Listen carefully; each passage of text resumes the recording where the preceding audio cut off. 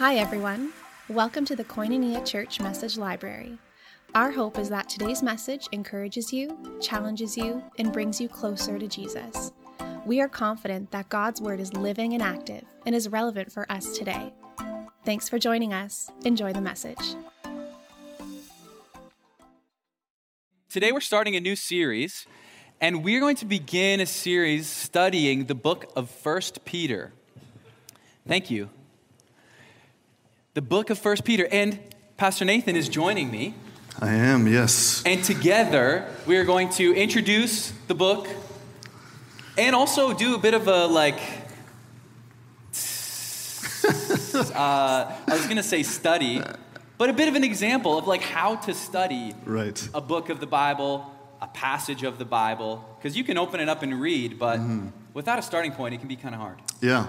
Our heart, our desire as a pastoral team is not that people would just come and sit in a church or even view online and listen to a sermon. That's good, but also that everybody would know how to get into the scriptures for themselves, how to read the Bible in a way that's going to be meaningful and that God will be able to speak to you through it. There's a difference between just reading and studying, right? Do you know that, right? In the evenings when I am about to go to bed, I usually just read the Bible. I read a chapter and I just go straight through it, and it just helps me keep familiar with the story of Scripture and what's going on throughout the Bible. But in the morning is when I do my studying.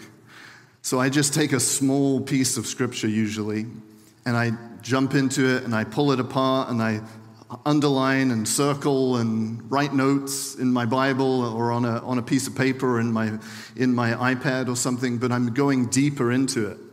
And so we want to give you an example of how you can do that. That may feel a little bit intimidating to you, or it may sound boring. I don't know. Yeah.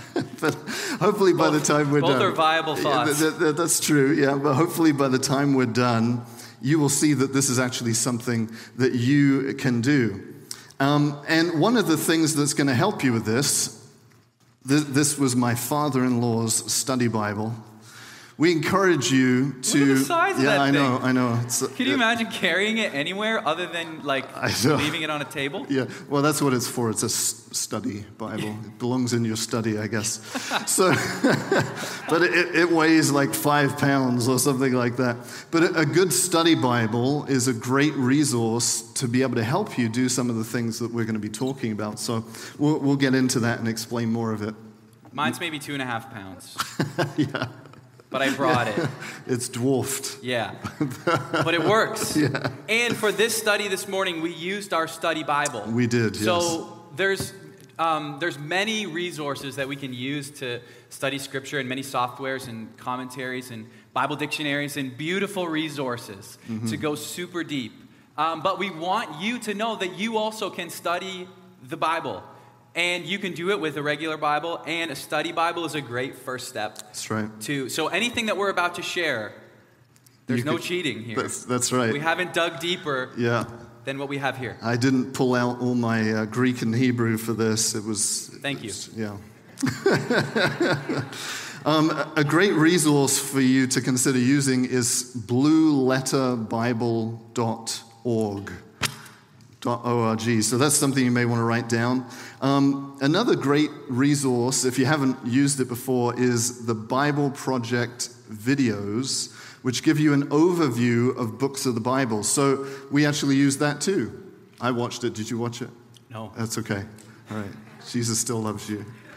So, yeah, it's a great resource to get a big picture overview of a book of the Bible before you jump into it and start studying and reading. So that's another great one. Olive Tree, Logos, Step Bible, bunch of different resources. Why are we studying 1 Peter? Let's talk about that, because that is the book that we're going to be looking at over the coming number of weeks. 1 Peter, who's read 1 Peter before? Fantastic book. There's a couple of reasons why we picked it. One is because it transitions out of Easter beautifully. Talks about things like new life and the resurrection of Jesus and how we live in light of these things. And it's also extremely practical. It's got so many practical things in it about how we live out our Christian experience. I had a friend ask me this week, what's coming down the pipeline for sermons? And I said, we're studying 1 Peter. And he just sat back in his chair and went, yes. It was hilarious. So my hope is that all of you feel that way also when we're done. Yeah. So what we're going to do for the next portion here, I want to share a couple of important questions to ask when we begin studying a book of the Bible.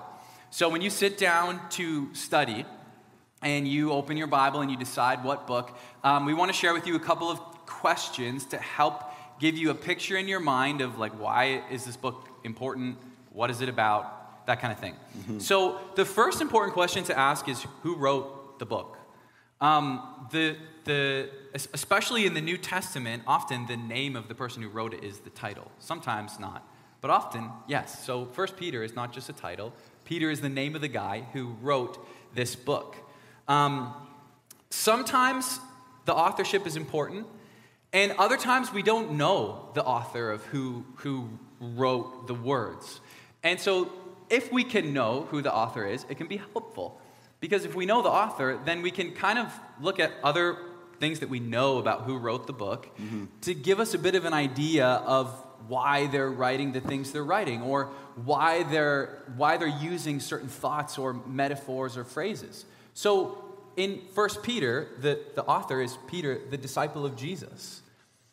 So just think about Peter, the disciple of Jesus, and some of the things that he experienced in his time with Jesus. He walked on water. That's pretty cool. Lucky. When he was called, when he was called by Jesus to follow him, he was fishing all night and didn't catch any fish. And then Jesus told him to cast his nets, and there was this miracle of fish. And he falls down before Jesus after this miracle and humbles himself and says, I am sinful. And Jesus says, I know, follow me. Peter was present at the transfiguration of Jesus. Peter, before Jesus was crucified, denied him 3 times. And then we read at the end of John's gospel that he was reinstated. He was reminded that he does in fact love Jesus and is loved by Jesus. So these stories become like helpful things for us to have in our mind as we think about the words that Peter is writing. Right. So that's authorship. The next question is, when was this written? What's the date? Again, sometimes this is important, right, and sometimes it's a cool fact. In our instance, 1 Peter was written approximately 60 to 68 AD, and this was after Paul started writing his letters. We know that because Peter mentions them. And before Peter was killed for his faith by the Emperor Nero, who was persecuting Christians. So the date here just helps us figure out where does this story fall in history. Finally, next, where was this written and who was it written to? Again, the answers to these questions help give us context for the words that we read. And you can find them in a study Bible, which is where we pulled from. Yeah, on the first page, it gives an intro with all of this information. It's very helpful. So Peter probably wrote this letter in Rome, and he wrote it to, it says in verse 1, we're going to get to it, so I won't get into that now.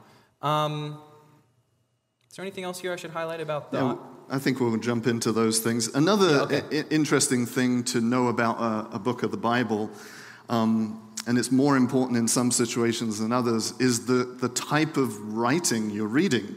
Like, there are so many different genres. If you're an English lit person, you know different genres of literature. Well, there's some examples in Scripture: narrative or story, prophecy, poetry, wisdom or proverbs, gospels, letters, and apocalypse, which is Revelation and parts of Daniel. And this particular book that we're going to be looking at is called an epistle, which is not the wife of an apostle, in case you were wondering. An epistle is a letter. It's a letter. That's good. And so this is a personal letter written by Peter through Silvanus, who's the guy who actually helped write it down. And it's written to Christians. And it's actually written primarily to Gentile or non-Jewish Christians, which would fit mostly with most of us, I would imagine. And you can tell it's written primarily to Gentiles because later on in the book, he talks about these people and the way they used to live, and he calls them pagans or Gentiles. So we know that that's the case. I think that's everything I was going to say about that. Great. Yeah. All right. So the next thing that's important to think about when we study a book of the Bible is, what are the themes? Mm-hmm. What are the major themes in this book that we're about to read? And so now we're just going to we're just going to talk about what these are in 1 Peter.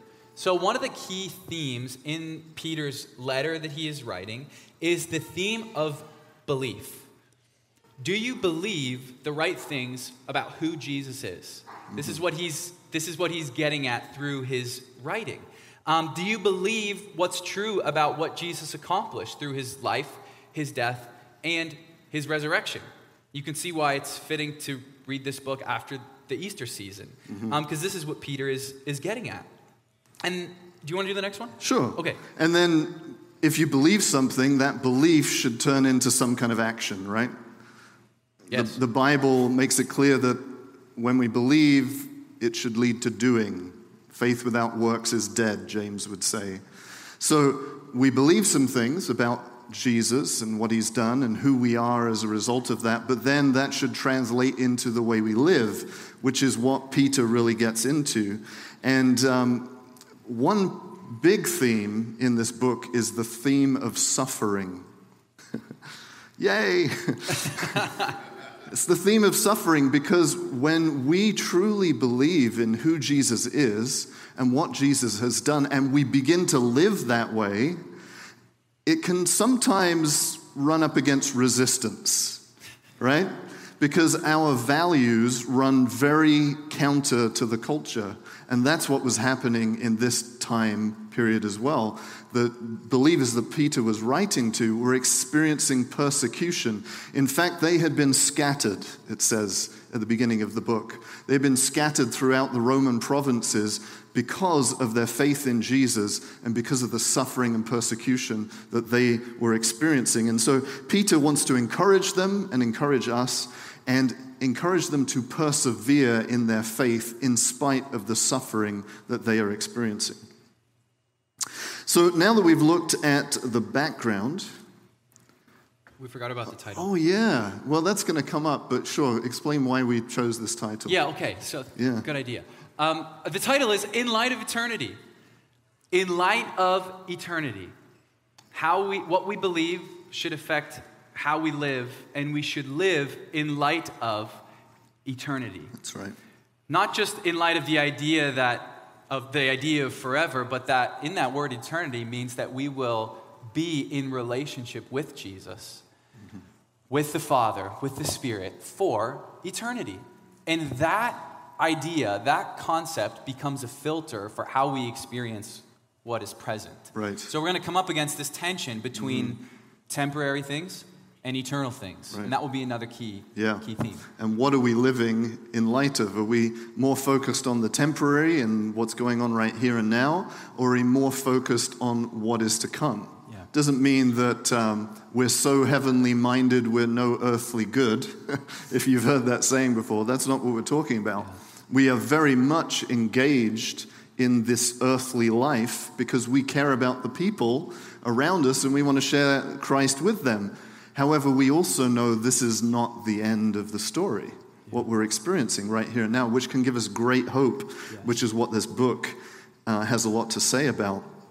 So we are going to be looking at the first 12 verses of this book, and I'm going to read them for us, and then we're going to jump into them. And something that you may find helpful is when you're studying a book, is to take the verses that you're going to be diving into, and what I did here is I copied and pasted them into like a Word document, and I formatted it so I got nice big margins, right? Maybe you've got a study Bible with big margins and you just do it there.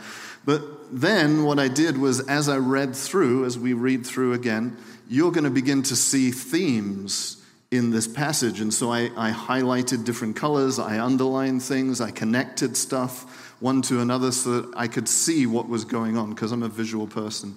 There you go. Isn't that beautiful? Yeah, yours is beautiful. Mine was written by a chicken. But it makes sense to me, so. Yeah, and that's the important thing, right? Is it makes sense to you. Yeah. So I like printing it out like this because there's more room, and I don't feel so bad about making my Bible look messy. Oh, so, I love my Bible's so messy, you guys. All right, would you read it for us? I would, yes. In fact, I will. Okay, here we go. The first 12 verses. Peter, an apostle of Jesus Christ, to God's elect, exiles scattered throughout the provinces of Pontus, Galatia, Cappadocia, Asia, and Bithynia, who have been chosen according to the foreknowledge of God the Father through the sanctifying work of the Spirit, to be obedient to Jesus Christ and sprinkled with his blood. Grace and peace be yours in abundance. Praise be to the God and Father of our Lord Jesus Christ. In his great mercy, he has given us new birth into a living hope through the resurrection of Jesus Christ from the dead, and into an inheritance that can never perish, spoil, or fade.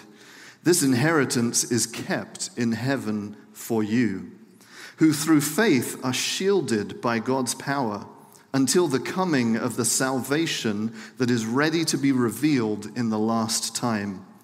In all this you greatly rejoice, though now for a little while you may have to suffer grief in all kinds of trials. These have come so that the proven genuineness of your faith, of greater worth than gold which perishes even though refined by fire, may result in praise, glory, and honor when Jesus Christ is revealed. Though you have not seen him, you love him. And even though you do not know or see him now, you believe in him and are filled with an inexpressible and glorious joy. For you are receiving the end result of your faith, the salvation of your souls. Concerning this salvation, the prophets who spoke of the grace that was to come to you searched intently with the greatest care, trying to find out the time and circumstances to which the Spirit of Christ in them was pointing when he predicted the sufferings of the Messiah and the glories that would follow. It was revealed to them that they were not serving themselves, but you, when they spoke of the things that have now been told to you by those who have preached the gospel to you by the Holy Spirit sent from heaven. And check this out. Even angels long to look into these things. This is pretty cool. If you notice, it's gone now. At the end of the last verse, I just wrote, how does Peter even know that? that angels want to look into this. Yeah, seriously. Yeah. So we're going to work through this together and look at each verse and talk a little bit about it. But before we do that, I want to share, we've shared a couple key questions about to ask when we're studying a book. Now let's just zoom in and say, okay, what are some important questions when we're studying a passage or a section of that book? So an important question to ask: what is happening before and after what I'm about to read? It's very simple. And you can read before and behind just to get a bit of the context of what is going on here in this specific passage. Then another question: what are the key themes of this passage? And you'll see on our written notes, it's often helpful to circle or underline words that are repeated, because you'll notice there's no bold. So authors would just repeat stuff that they wanted you to remember. Authors would just repeat stuff that they wanted you to remember. And then you can circle it, and I find that very helpful. Repeating stuff that you want people to remember? Yes. Okay. Another helpful thing, and depending on what kind of Bible you have, it may do this already, is to outline what are quotations from the Old Testament. Especially in the New Testament. The New Testament authors often quote the Old Testament, and your Bible may mark that for you, or it may not. So it's helpful to keep your eye out for those things. Or just references to the Old Testament too. Yes, sometimes it's not an actual quote. And then I find it's helpful at the end, like to really push myself to go, okay, after I've asked all these questions and I've read it through, to be able to summarize in like a sentence, what is the big idea of this passage? Because sometimes when I read, it just goes in one eyeball and out the other eyeball. And so it's helpful to write down what seems to be the big idea of this section. Mm-hmm. Yeah. A good question to ask as well is, how would the people that originally read this or heard this letter read, how would they have understood this themselves? And then after we've gone through the process of studying, then we can ask ourselves, okay, that's how they would have understood it. What are the principles in this passage that I can apply to my life, which is what we're going to get to. Yeah. So we're just going to go through this and give some ideas of what we saw as we went through. We did this separately, so you can kind of get an idea of what it's like. So the first thing that we see here, of course, is that the Apostle Peter is writing to Christians. They've been scattered throughout the Roman provinces. And this letter, that means, would have been passed around, right? Makes sense. Because if they've been scattered to a whole bunch of different provinces, and there's one letter, either the letter gets passed around to those different provinces and the churches in those Roman provinces, or copies get made so that they can get sent to each of them.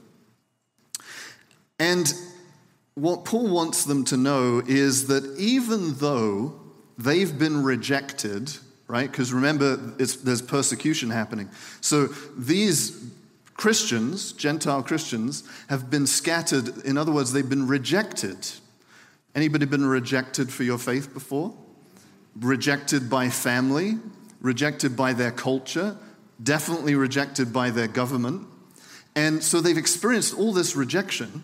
But what Peter wants them to know is, even though they've been rejected by people, what does he say? You've been chosen by God. Isn't that interesting? This is what he wants them to know. And next you'll notice that all three members of the Godhead are involved in this process. Did you catch that? It says that they've been chosen according to the foreknowledge of God the Father. So God planned this salvation redemption act through the sanctifying work of the Spirit. So the Holy Spirit applies this salvation. He works it out in us. And then to be obedient to Jesus Christ and sprinkled with his blood. So Jesus and his blood accomplished this salvation. And this is an interesting point to reference the Old Testament, okay? Because in the Old Testament, God's chosen people were who? Israel, the Jewish people. But he's writing primarily to who? Gentiles. So he's wanting them to know that through their faith in Jesus, not only are the Jews God's chosen people who have received Christ, but Gentiles are as well. We also are God's chosen people. And then he makes this really weird reference. Did you pick it up? Being sprinkled with the blood of Jesus. Like, ew, what is that about? Do you want to tell us about that? No, you're doing great. Okay. You keep going. Okay. So in the book of Exodus, there's this event that happens where a bull is sacrificed, and Moses takes the blood of the bull. Sounds a little gross, but there's a reason for it. And he splashes half of it on the altar, which is the place where the offering for sin was made. And then he takes the other half of the blood and he sprinkles it on the people after reading the book of the covenant over them.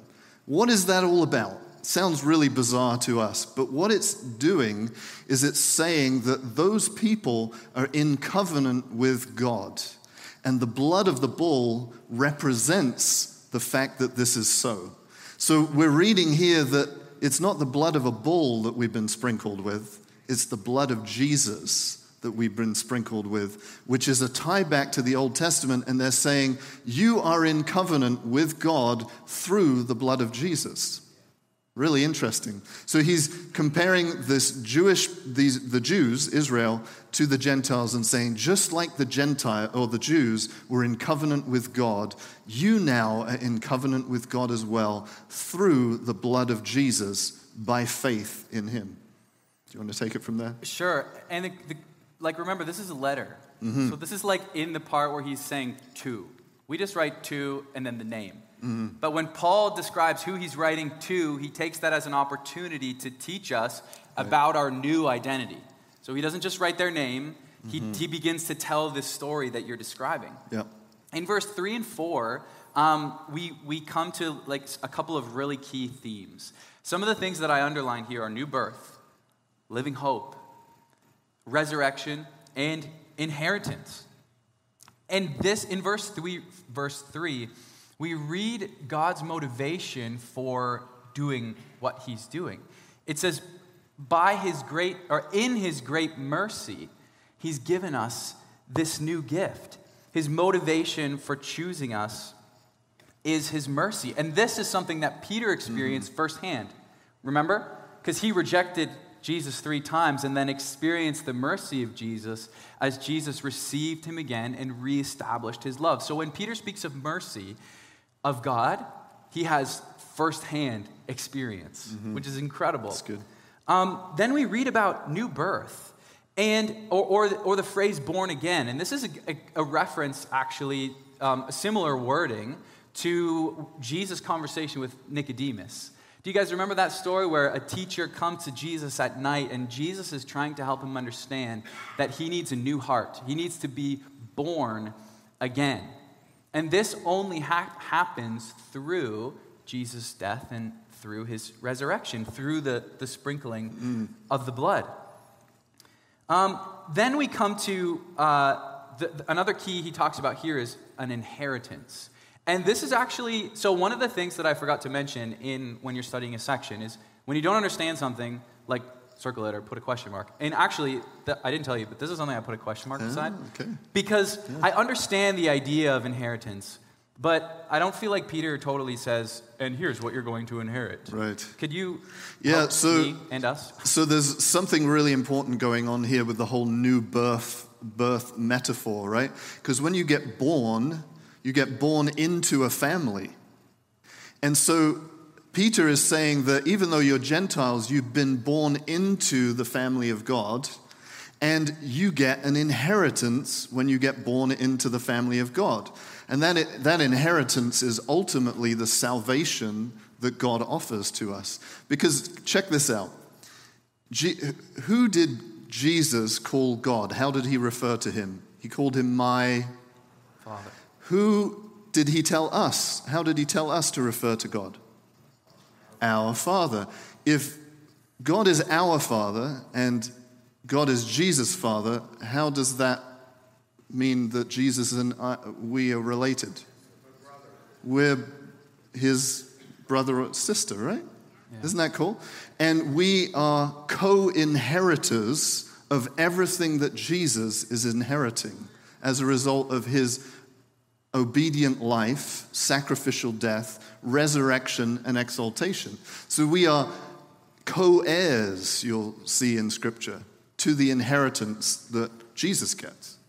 I'm glad I asked. This is why it's important to read the Bible with other people. Because when you read it by yourself and you're like, I don't know what this means. Well, I don't know what this means. I guess I'm going to keep reading.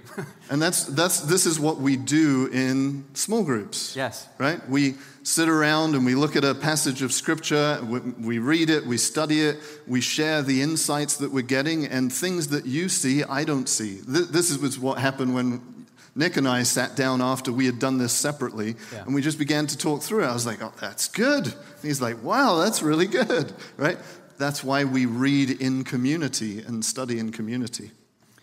In what comes after this? Well, so right after the inheritance, Paul then gives us the tension begins between what's eternal and what's temporary, because he says this inheritance will never perish or spoil or fade, which means it's going to last forever.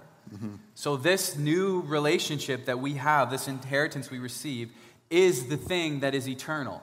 And it becomes the thing that he's about to say to focus on when you're experiencing suffering. Right. Temporarily. Because they've lost everything, right? Think about this. They've been scattered. They've left their homes, their families, their possessions. So they've lost everything. And they're rebuilding their lives in a new place because of what's happened. And what Peter is saying, don't worry. you've got an inheritance that no one can take from you. Yes. It won't perish, spoil, fade, and it's kept in heaven for you. It's secure. You don't have to worry about losing this inheritance. And it's shielded by God's power. Right. Through faith. Yeah. Which is another significant thing that Peter is going to introduce for us. And this is the tension. He says this is shielded by God's power, yet he's speaking to people who are actively being persecuted. So when we were talking about this, we just were kind of reflecting like, okay, so being shielded by God's power means something deeper than simply what is physical. Mm-hmm. Being protected and shielded by God's power through faith is not simply connected to our circumstance. Mm-hmm. It's connected to our new identity that Peter is unpacking. And there becomes this tension between something that is already here for us and something that we are not yet fully experiencing. Do you want to talk a bit about the already, not yet? Yeah. Or do we need to keep going? I'll make some brief statements about it. So The Bible talks about us in two ways. We have been saved, right? But we are also going to experience the fullness of our salvation.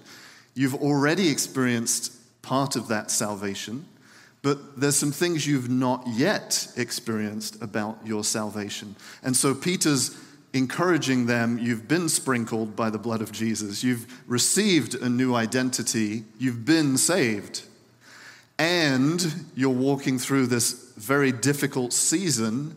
But don't worry, because one day you are going to experience all of your salvation, and you will experience it in its completeness, right? Yes. And he even goes on to say in verse 6 and 7 that this suffering that we experience for a little while produces and proves the genuineness of our faith. Mm-hmm. He uses the image of gold being refined in fire. And anything that's impure about this gold is burned up. And so Peter is saying the same thing. As we walk through the pain and the suffering and difficulty of life, it becomes a way that God actually refines us. Yes. And what comes out the other side is oddly enough, the only thing that we truly have is what he has given us. The eternal things. The eternal things. Yeah. And so the temporary becomes this kind of, what's the word I'm looking for? Like a testing ground to see, like, okay, this faith, is it real and true? Yeah, and do we, he compares our faith and our character to gold. So these people have likely lost gold, silver, possessions, but what they are gaining through their persecution is a faith and a genuineness and a depth of faith that will last forever. And they are being formed and shaped into the image of Christ, which is going to become a big theme later on as we get into, future messages. So which do we value more?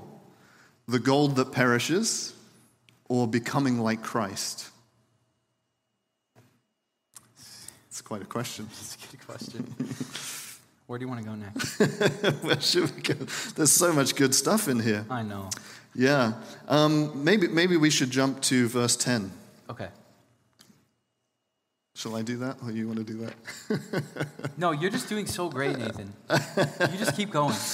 To set this up, this last section up, we should say that the faith that we have it gets demonstrated in two particular ways that he mentions. What does it look like? He says that you love Jesus even though you haven't seen him yet. Think about Peter, right? He's walked with Jesus. He has seen Jesus. He's touched Jesus, like in the flesh. Think about that. Isn't that remarkable? He saw Jesus when he was raised from the dead. The people he's speaking to have never seen Jesus. And this makes an impact on Peter. And he says, you believe in him even though you've never seen him. You believe in him even though you don't see him right now. Peter struggled even though he had seen Jesus, even though he had been with Jesus. And we don't get to do that today, but we can still have faith. And can I just jump in? And Peter even gives us what the evidence of this kind of faith looks like. Mm-hmm. At the end of verse 8, he says that we're filled with an inexpressible and glorious joy. Has your joy ever been inexpressible and glorious?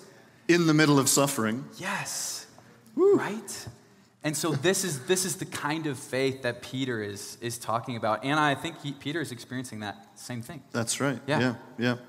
Because one day Peter will give his life for his faith. He will be martyred for his faith. And then Peter, as he wraps up this section in verses 10 through 12, he wants to give them some perspective on the gospel and their situation and the suffering they're going through. He wants to help them see it from a different angle. He wants them to understand that the salvation that they have experienced and are waiting for the completion of, is the same salvation that all of the Old Testament prophets prophesied about. For hundreds of years, the Old Testament prophets have been prophesying about Jesus, and now they know the identity of who the Messiah is. They know it's Jesus of Nazareth. For decades, for hundreds of years, the people of the Old Testament were longing for the Messiah to show up and wondering when and who it would be and what they would accomplish. And he's saying to them, look, guys, I know you're suffering right now, but think about it. The things that the prophets prophesied about, you are living in them right here and right now. And it's the same for you and I. Yes. Thousands of years of Old Testament history, and we are now living in the fulfillment of it. And we need to keep that in mind as we live our lives and even suffer for Jesus. Yeah, it's so true. So let's talk a little bit now that we've kind of worked through most of the verses. Yes. How should we be shaped by these 12 verses in the introduction to 1 Peter? Well, this passage can be kind of broken up into two sections: what we believe and then how we live. Mm-hmm. And in the very first verse, Peter uses this term, exiles.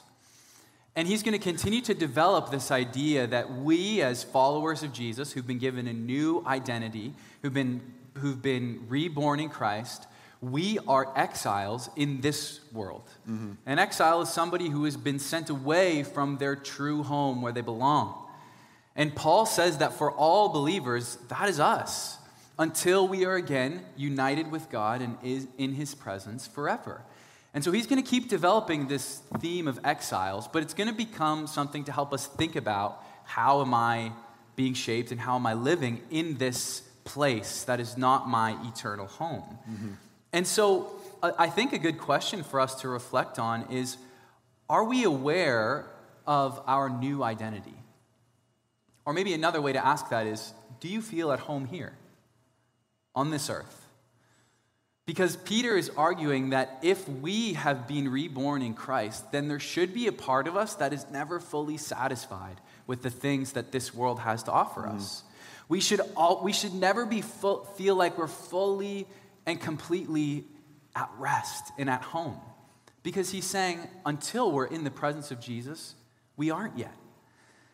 We like you were discussing this. It's the tension of the already and the not yet, and this is the not yet, is that full completion of our new life in Christ. Right. And so I pose that question to us this morning: is, do you feel completely at home here? Mm-hmm. And if so, then that may be a prompt to go back to verse 3 and 4 and continue to allow this new identity of who we are in Christ to sit in your heart and in your mind until it maybe makes you a little bit uncomfortable. It's good. It's good. So then that was the believe piece. And then what about applying the live piece? How do we actually live in light of this? And this is where our theme slogan comes into play. We are called to live in light of eternity, not in light of the here and now. That's how come they can have joy in the middle of suffering, because they're not focused on the here and now. So if we understand that we have an eternal home, an eternal inheritance, a salvation that nothing and no one can take away from us, even death itself cannot take it from us. In fact, death itself becomes the doorway into the full inheritance that we have. Think about that. Yeah. Right? Even death itself is not a threat to our eternal inheritance.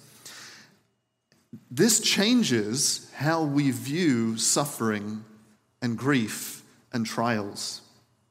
Like, these people were giving their lives for their faith. Peter ultimately gave his life for his faith. You and I, maybe some of us will at some point in the future, but that's not our reality right now. But we are experiencing suffering and trials and grief. Could be the loss of a loved one. It could be difficulties in relationship. It could be sickness in our body. There is a constant reminder of the brokenness of the world around us. And Peter does not deny the grief that comes with that. I really appreciate it. He doesn't say, oh, no, it's no big deal. Just get over it. Grief, whatever, be joyful. Like, he doesn't say that. He says, this kind of suffering that you're experiencing, the trials that you go through, they are real and they cause real grief. However, don't keep your eyes on that.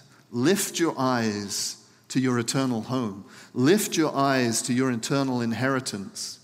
Focus on that. Change your priorities.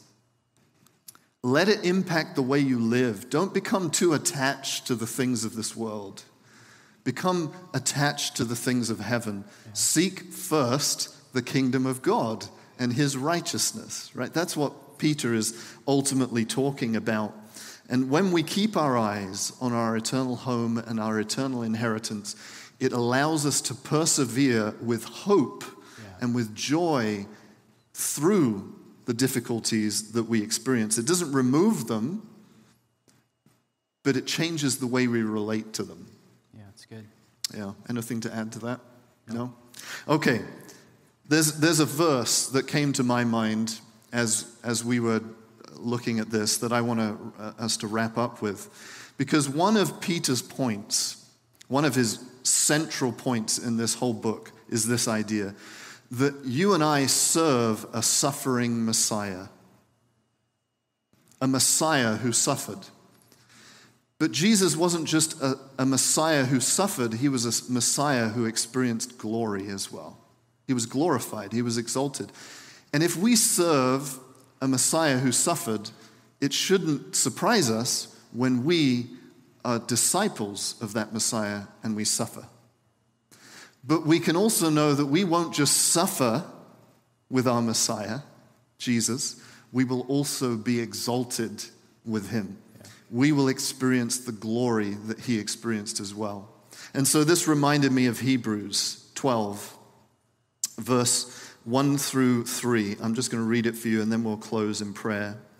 Therefore, since we are surrounded by such a great cloud of witnesses, including Peter, including those that this letter was written to, let us throw off everything that hinders and the sin that so easily ensnares and entangles us, and let us run with perseverance the race that is marked for us, fixing our eyes on Jesus, the pioneer and the perfecter of our faith, who for the joy set before him, that's his inheritance, which by the way included you, for the joy set before him, he endured the cross, suffering. He scorned its shame, and then eventually he sat down at the right hand of the throne of God because he was exalted. Consider him who endured such opposition from sinners so that you will not grow weary and lose heart. Regardless of what you and I are going through in this life, we can rest as we fix our eyes on Jesus, the one who suffered for us and was glorified, has made an eternal inheritance for us, an eternal home for us in heaven. And one day, even though we suffer now, we experience the consequences and brokenness of the sinfulness of this world, we too will be exalted. We too will experience the glory of Jesus Christ as we stand in his presence face to face. And that is a reason for great rejoicing even in the middle of suffering. And that is a reason why we can have great hope, a living hope, as we were singing about earlier, even in the middle of our trials. Yeah. Amen? Amen. You going to pray? Sure. Go for it. Jesus, thank you for Peter And thank you for his words to us. And Father, thank you for your words through him. And as we come before you as exiles here on this earth, those who have been born again in Christ, with our eyes fixed on you, we invite you to come and by the power of your Spirit to shape us. Come and lead us.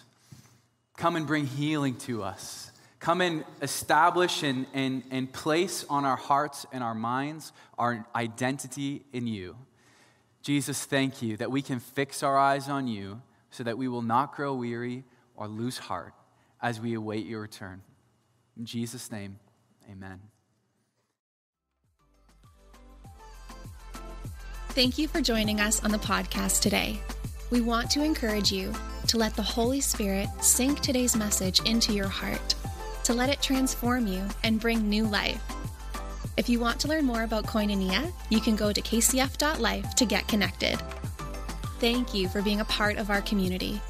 If today's message encouraged you, we would love for you to rate it and review it and share it with a friend. We love you. Let's continue to build God's kingdom together.